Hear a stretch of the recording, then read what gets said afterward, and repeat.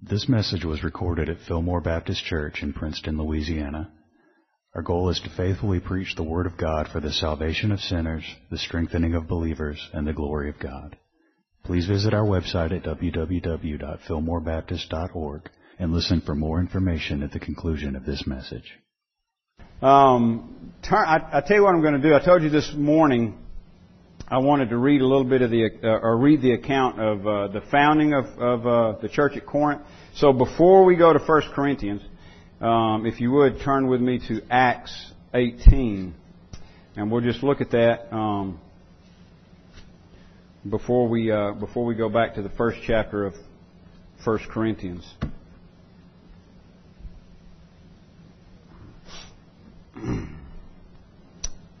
Let's pray. Father, we do thank you, Lord, for Christian fellowship, Lord, for corporate study and praise and worship, and, Lord, all the benefits that we derive, Lord, from coming together as a body and learning to function as a body. And we pray, Lord, that you use your word to open our eyes to areas that we need to change and grow in. And Lord, grant the growth, grant the change, we pray. So that we may do what you've designed us to do.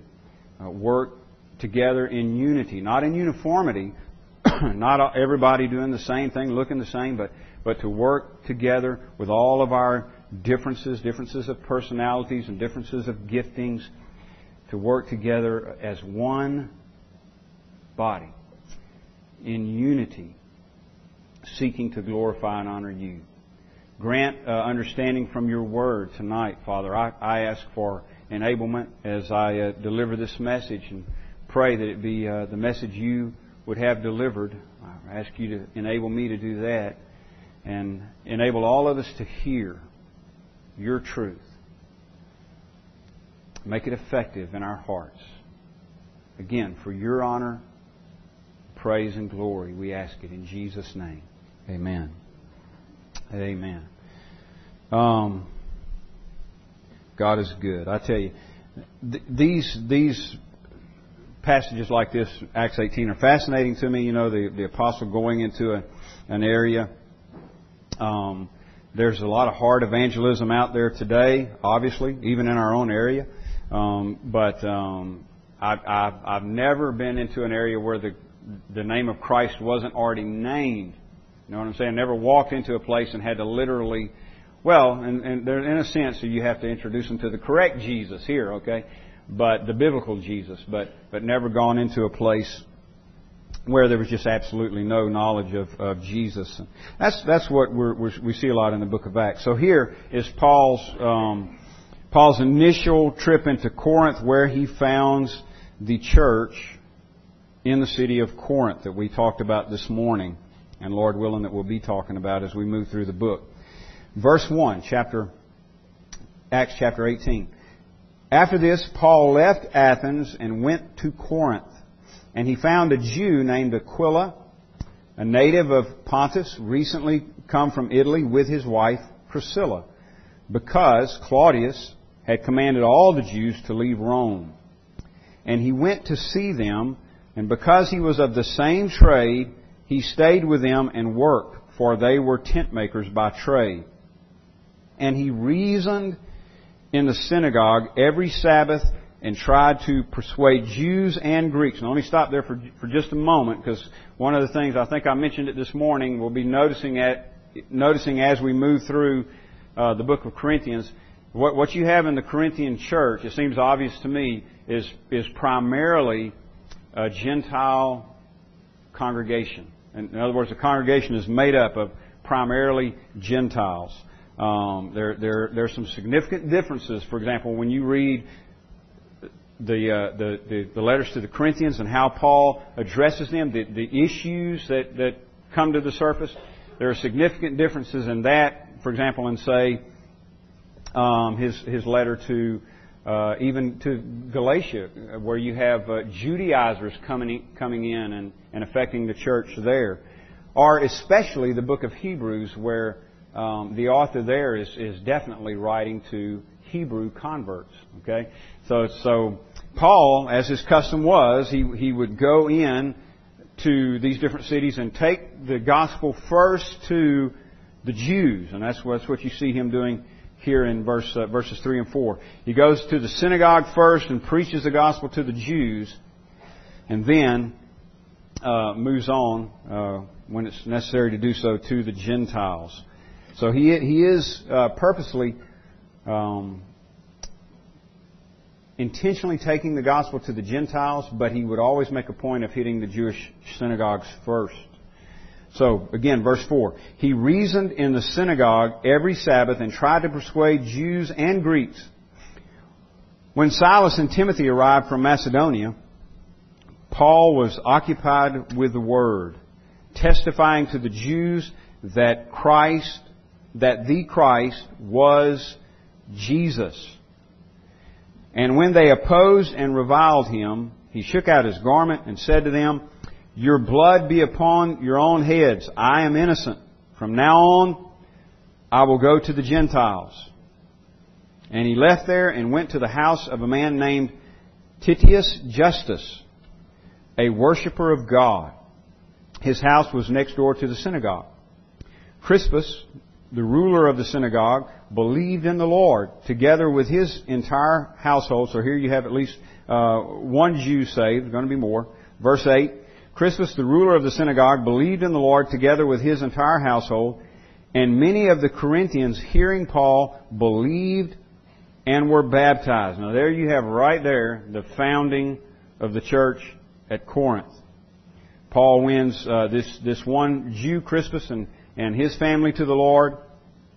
And then also many of the Corinthians, verse 8 says, hearing Paul, believed and were baptized. What is Paul's message? Well, notice how it's put in verse 5 that the Christ was Jesus. Now that's his approach to the Jews, because Jews are familiar with the concept of Christ, the Messiah, the long-awaited Messiah. The Hebrew term is Messiah. The Greek term is Christos. Both mean the same thing. So our word Christ means anointed, the anointed one. And the Jews have awaited for centuries now this anointed one, Messiah, Christos, Christ, who would come as a deliverer.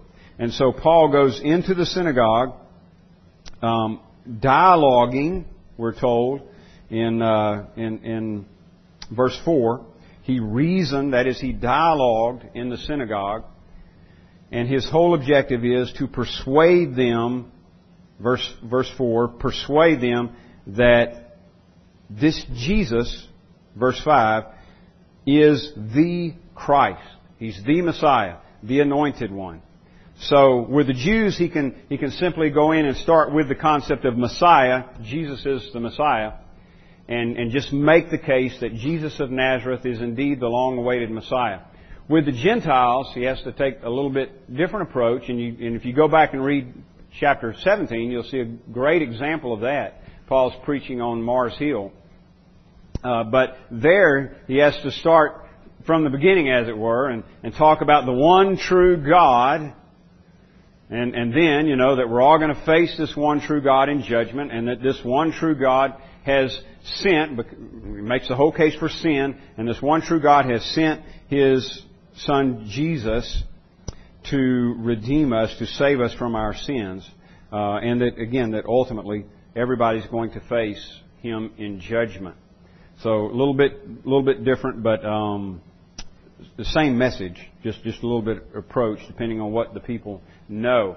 But the bottom line is this: Christ and Him crucified. That kind of sums it all up. And that's the way Paul's going to say it in Corinthians. We preach Christ crucified. This is the wisdom of God that we preach. To the Jews, that Christ crucified is the message that He is the Messiah. To the Gentiles, it's that He's the Son of the living God, the only true God, the only way to God.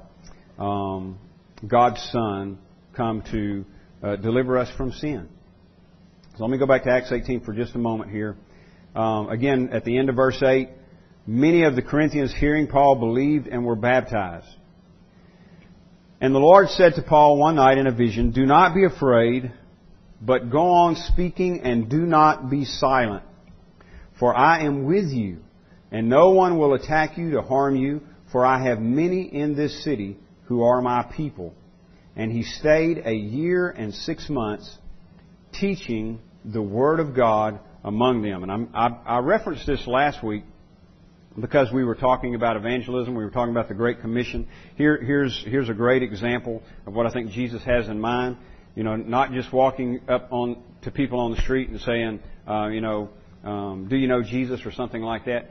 But the commission is disciple people. Now it may start with that conversation. Do you know Jesus? Well, no. Well, let me tell you about Him, or whatever. It may start with that conversation, but that's not the whole of it.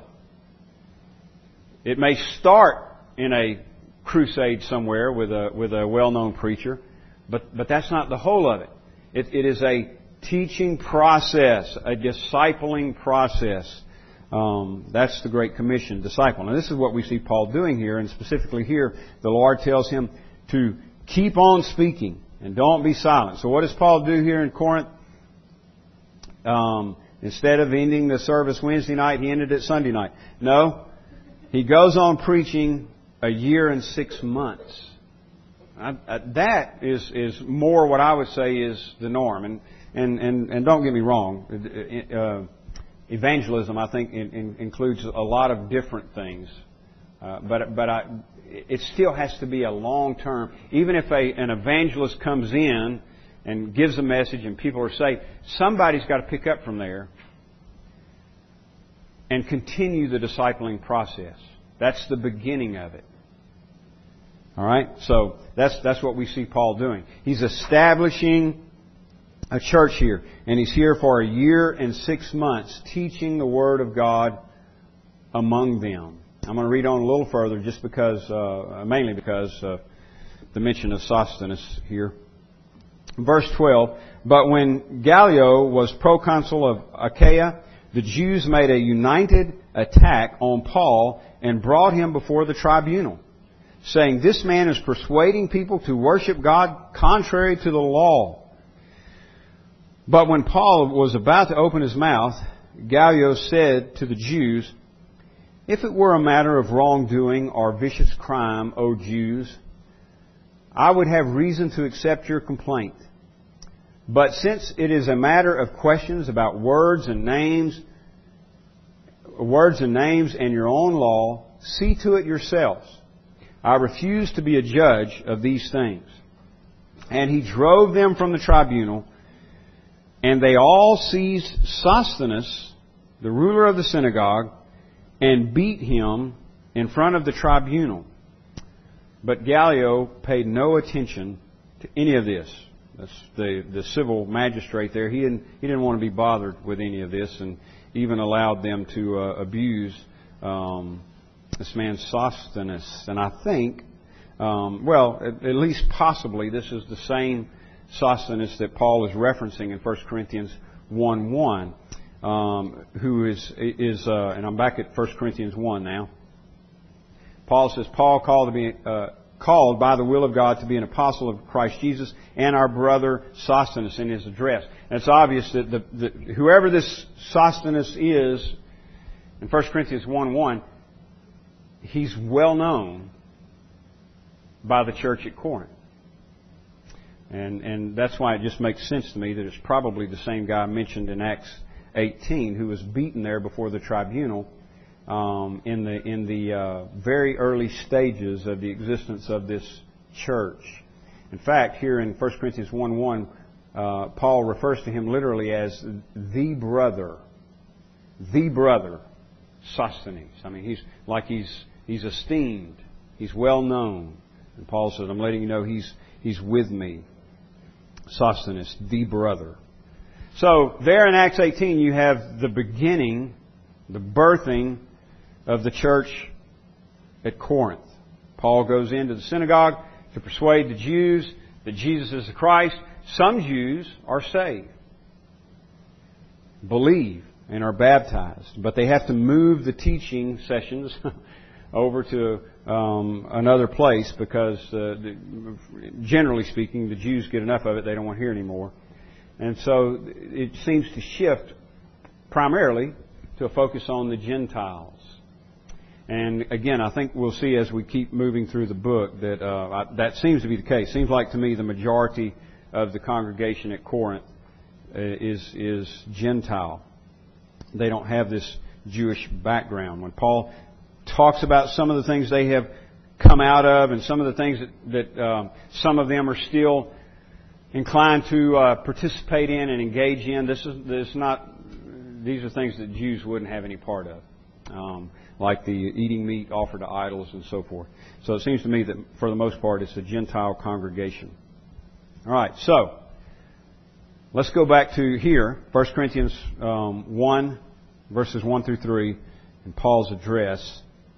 And I want to just walk through here and talk a little bit about what Paul says here and his Christology at the same time, his view of Christ. That Jesus is always central to the message. It was the message to the Jews, the Christ. Jesus is the Christ. The Christ is Jesus. I came here to tell you that the Christ is Jesus. The message is Jesus. And it's central to the gospel message when it goes to the Gentiles. Christ crucified. All right? So, verse 1. I'm going to read verses 1 through 3 first, and then we'll just go back through some of it.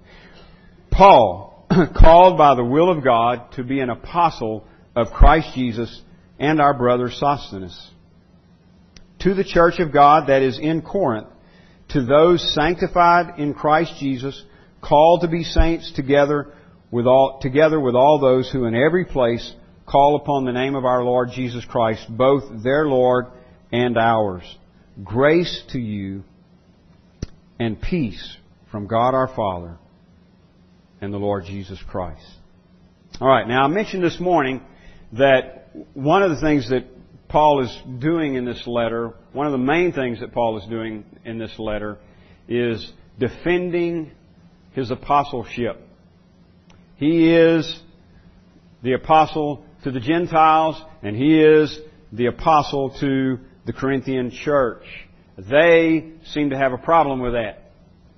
And so this is one of the main things that Paul is trying to set straight. And so, as I mentioned this morning, I think this is part of the reason he starts out the way that he does. Paul, called by the will of God. Now, called. Paul says, I was called by the will of God. And he's going to use that same kind of language about the believers in general, the believers in Corinth. And it always indicates to me,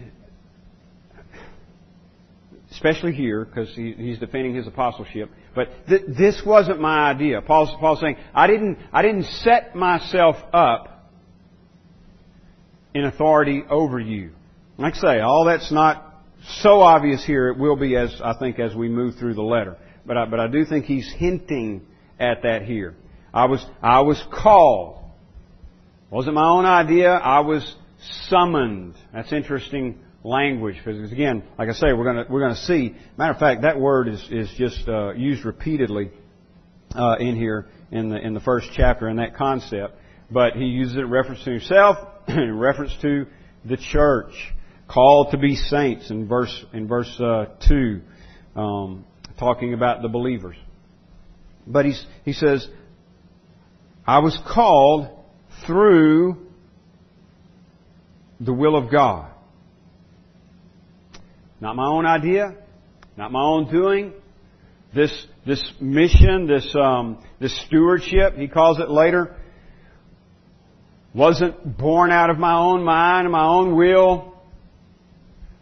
I was kind of going about minding my own business, so to speak, and I was summoned, quite literally. Saul! And every believer, I think, can identify with that. God knows how to get your attention. And you'll be in the midst of, sometimes for some people, the midst of consciously running from Him. You think about Jonah, and you look at in the first chapter of Jonah, and everything that Jonah was doing, every move that Jonah was making, if you follow the language there, was downward. He went down, he went down, he went down. And to get away from the presence of the Lord. The Lord said, Jonah, go to Nineveh. So what does Jonah do? He finds a boat going to Tarsus, the other direction, to flee from the presence of the Lord. And that's an impossibility. Jonah finds that out. The Lord knows where you are, whether you're on your way to Tarsus or whether you're on your way to Damascus or wherever it was you thought you were on your way to. And He finds you and He calls you. He summons you. You're a chosen vessel unto Me. And I will show you what great things you must suffer for My name's sake.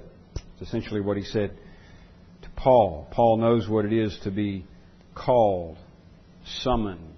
I had one plan for my life. I'm going about doing one thing. And then, bam, the grace invasion. Jesus just invaded my life and said, no, that's not what you're going to do. Pretty much what Dan was talking about earlier. Jesus just breaks in and says, no, that's not what you're going to do. You're mine. This is what you're going to do. I was called through the will of God. Through the will of God to be an apostle. Now again, he's hinting at here at what he's going to be doing throughout the letter. Defending his own apostleship. I was called by the will of God to be an apostle. That is, the word means one sent, apostle, in its broadest sense. In its broadest sense, we're all apostles. Every believer is an apostle of Jesus Christ because Christ has sent us. We saw that last week in Matthew 28. To take the gospel to all nations, to disciple all ethnic groups, all peoples. But Paul is not just an apostle in that sense. He's also an apostle in the narrow sense of one called out to a specific office. And that's what he's going to be defending as we move through the letter. I'm called by the will of God to be an apostle of Christ Jesus. Of Christ Jesus. That's the name of the Lord there is in the genitive possession is the idea there. Of Christ Jesus. That is, I belong to Him. I was called of Him and I'm sent of Him. Sent by Him and under His authority. My calling, my election, my apostleship is of Jesus Christ. It is all of Him. I belong to Him. And our brother Sosthenes. Now, verse 2. To the church of God that is in Corinth, to those sanctified in Christ Jesus, called to be saints. Now notice, there's the word called again. This time he uses it in reference to the believers at Corinth. Now, I've heard, one of the arguments made sometimes against the doctrine of election is, some people are called for things. I mean, God called out Abraham, God called out Moses, God called out Saul, God called Jeremiah. Yeah, some people that do really big things, God kind of interrupts their lives and says, I'm taking you out to do this. I read an amazing, in a bad way, article just the other day. A guy was... It wasn't an unfamiliar argument, except the extent that he went to with it. He was saying that the choosing language or election language throughout Scripture is never used in reference to an individual. pastor over in Mississippi. He wrote an article in a theological journal. He said it's never used in reference to an individual, only in reference to a group like the nation of Israel. I thought to myself, that is incredible. Jonah said, while I was yet in the womb, Jeremiah rather, you knew me. Right? There's a lot of places you could go to. Again, I've already mentioned some individuals like Moses and Abraham and others.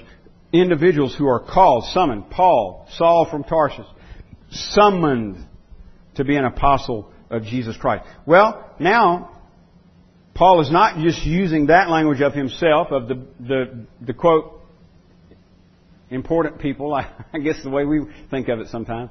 People who do big things, earth-moving things. He's using that same language about all the believers.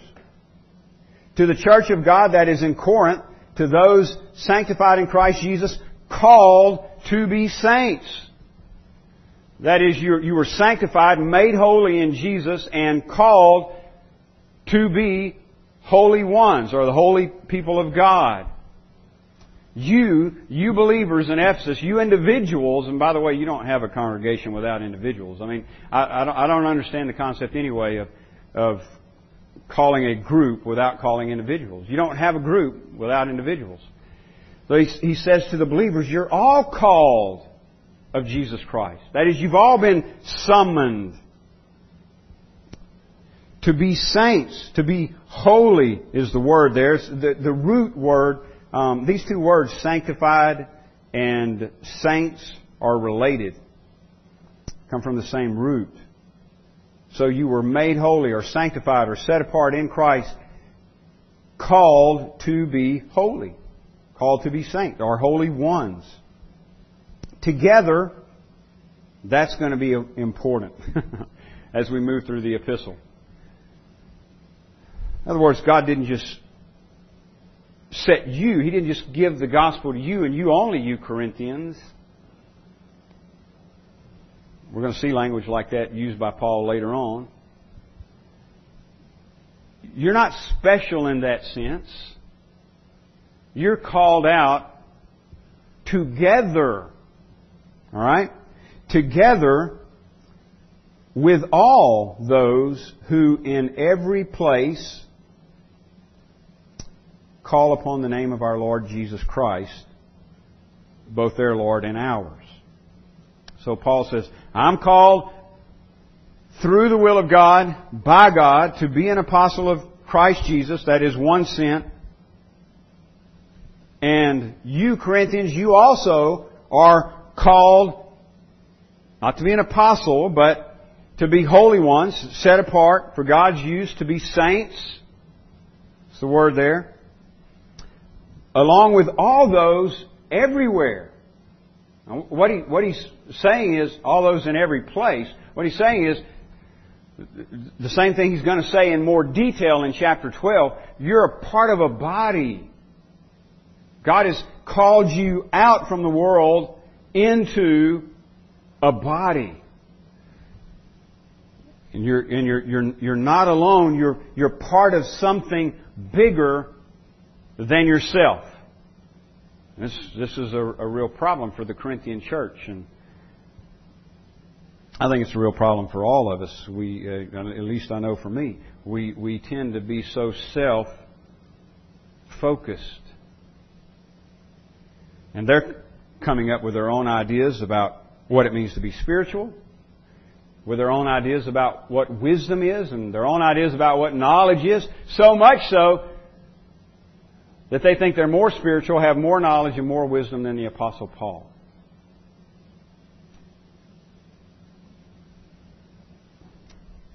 Now you know why he talks about them being puffed up. I mean, their egos are pretty inflated. So Paul wants them to know, no, it's not just you. You're called along with all those, or together with all those who in every place, and the language here suggests every meeting place. I thought that was pretty neat. Every meeting place call upon the name of the Lord Jesus Christ, both their Lord and ours. And there again, see, he says it's both their Lord and ours. It's not just your Lord.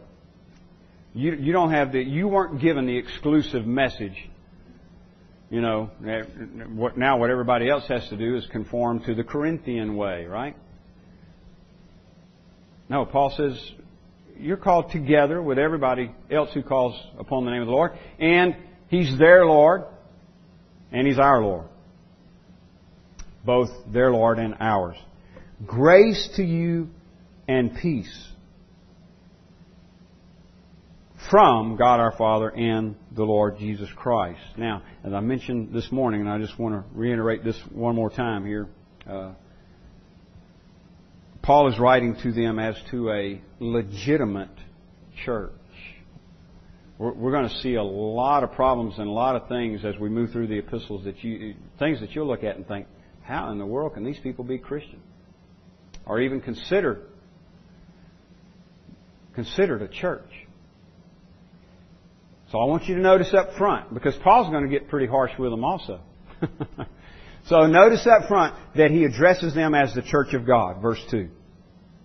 He calls them the church of God that is in Corinth. And his prayer for them, it's not merely a greeting out of habit. Grace, verse 3. Grace to you and peace. Now those are two common greetings. Grace, common Greek greeting, karain, and then peace, shalom, would be in the Hebrew, common Jewish greeting. But I would argue at least that Paul, let me say it this way, and this is one reason I argue this. I would argue that the Holy Spirit is not just using this out of habit. I mean, Paul is really saying here under the inspiration of the Holy Spirit, my desire, my prayer for you, my supplication for you is God's grace and peace.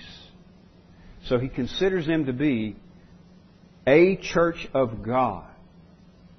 And his prayer, his hope for them is to experience more, or maybe I should say it this way, to continue to experience God's grace and peace. Now, on the Christology quickly here, and we'll be done.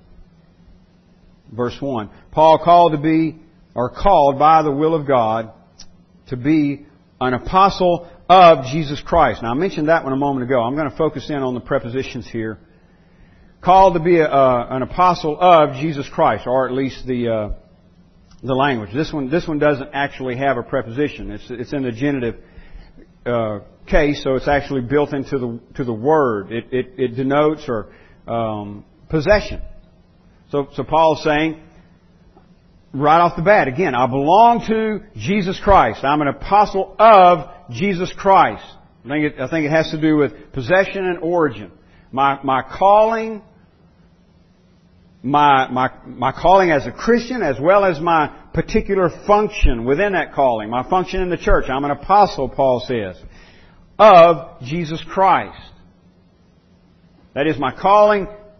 The appointment of this function is of Jesus Christ, and I am an apostle of Jesus Christ. So I'm not operating under my own authority.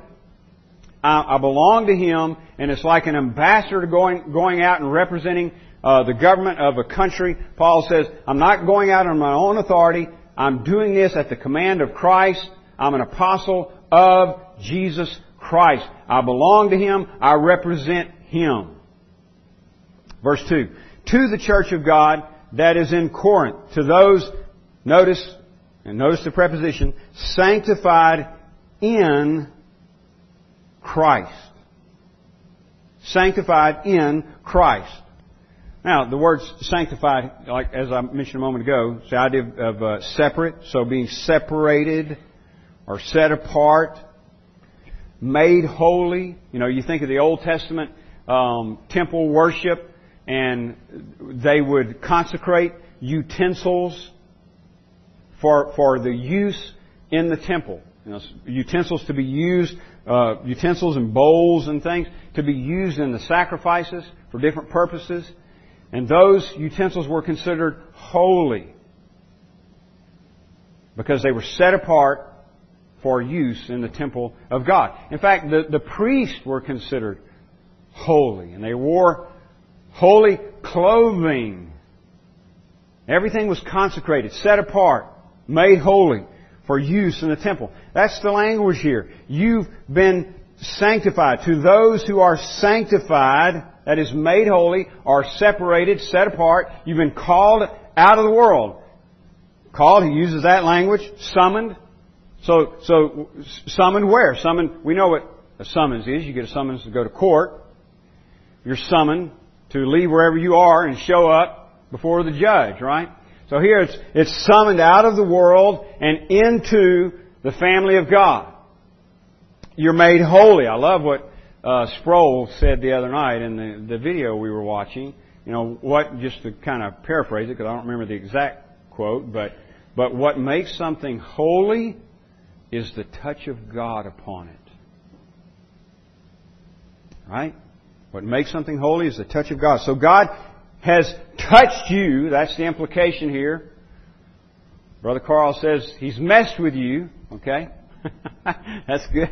That's good. He's messed with you. That's kind of what I was talking about earlier. You know, you're going about your business. All of a sudden, God breaks in your life and says, I have something better for you. And you're not going that way. You're going this way. You've been touched. Turched, they say up in Kentucky, I think. But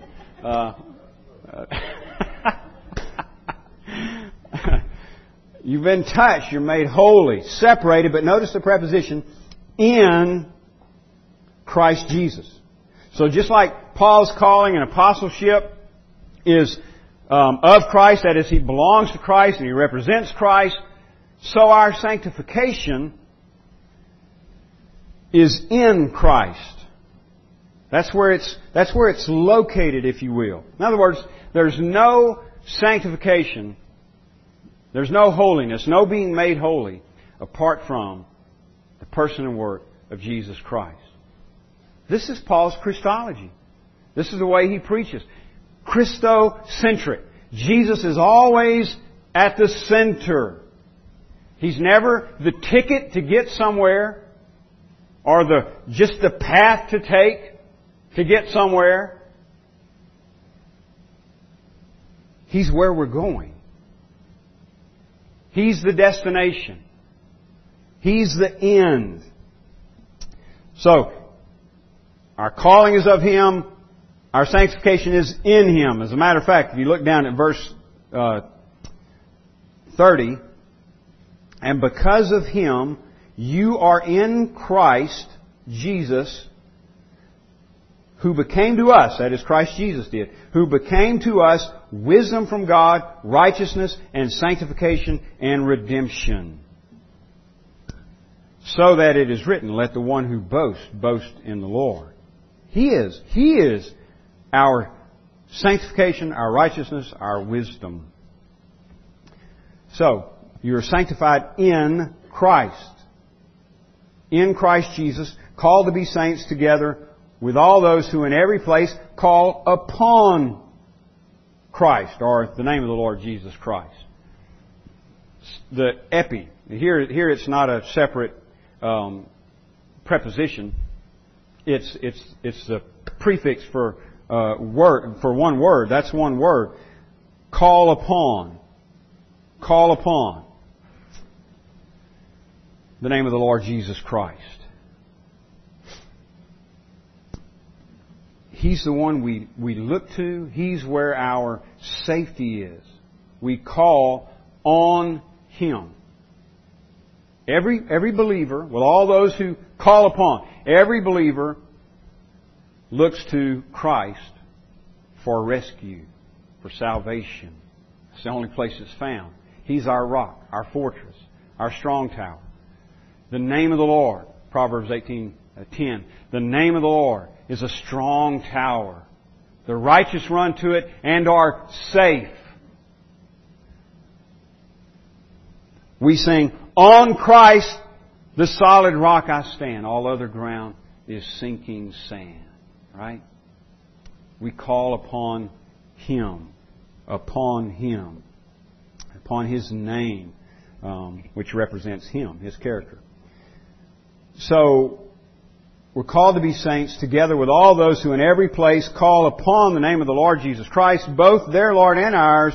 And here's the final one in his prayer here. Grace to you and peace from God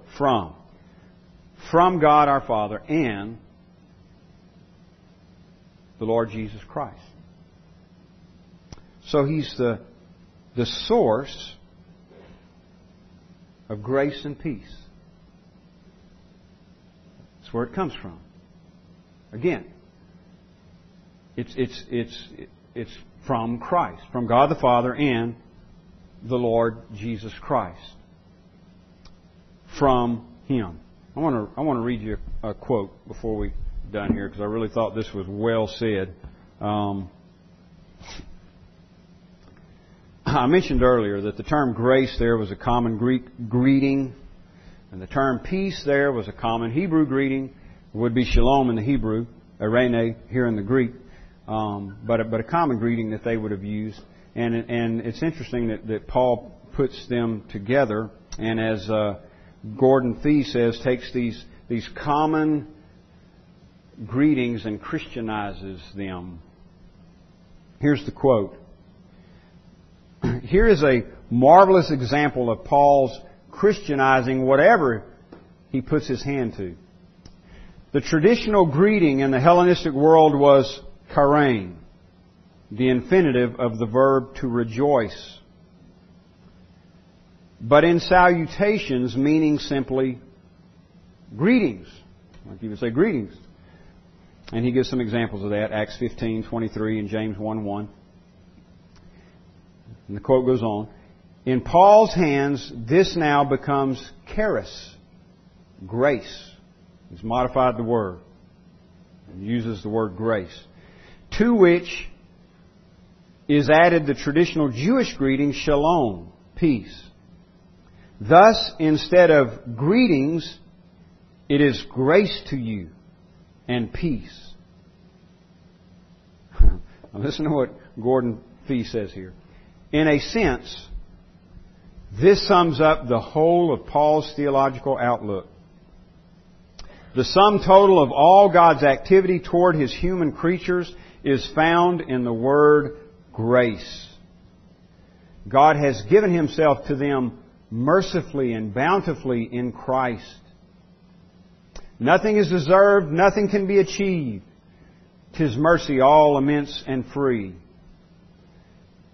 And the sum total of those benefits, as they are experienced by the recipients of God's grace, is found in the word peace, meaning well-being, wholeness, welfare.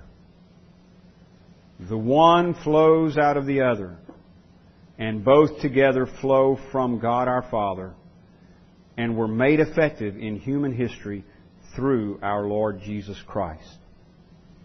End quote. And that's what Paul is saying. You were called, set apart, sanctified of God through the Lord Jesus Christ. Because of that, you call upon the name of the Lord Jesus Christ. And now, my benediction for you is grace to you and peace from God, our Father, and the Lord Jesus Christ. You see what Paul is saying? All of this is realized in the person of Jesus Christ, and nowhere else. There's no calling, no sanctification. There's no grace. There's no peace. There's no safety. Or as we see as we move through the letter, there's no wisdom. There's no knowledge. There's no spirituality apart from the person and work of Jesus Christ. It's all of, in, on, and from God our Father and the Lord Jesus Christ. Would you stand, please? We'll pray and we'll dismiss. This sermon is made available through the ministry of Fillmore Baptist Church in Princeton, Louisiana. Our desire is to faithfully proclaim the message of salvation which God has provided in the life, death, and resurrection of Jesus Christ our Lord. For more resources and information, please visit our website at www.fillmorebaptist.org. You may use the links there to contact us or write us at Fillmore Baptist Church, 6304 Highway 80, Princeton, Louisiana, 71067.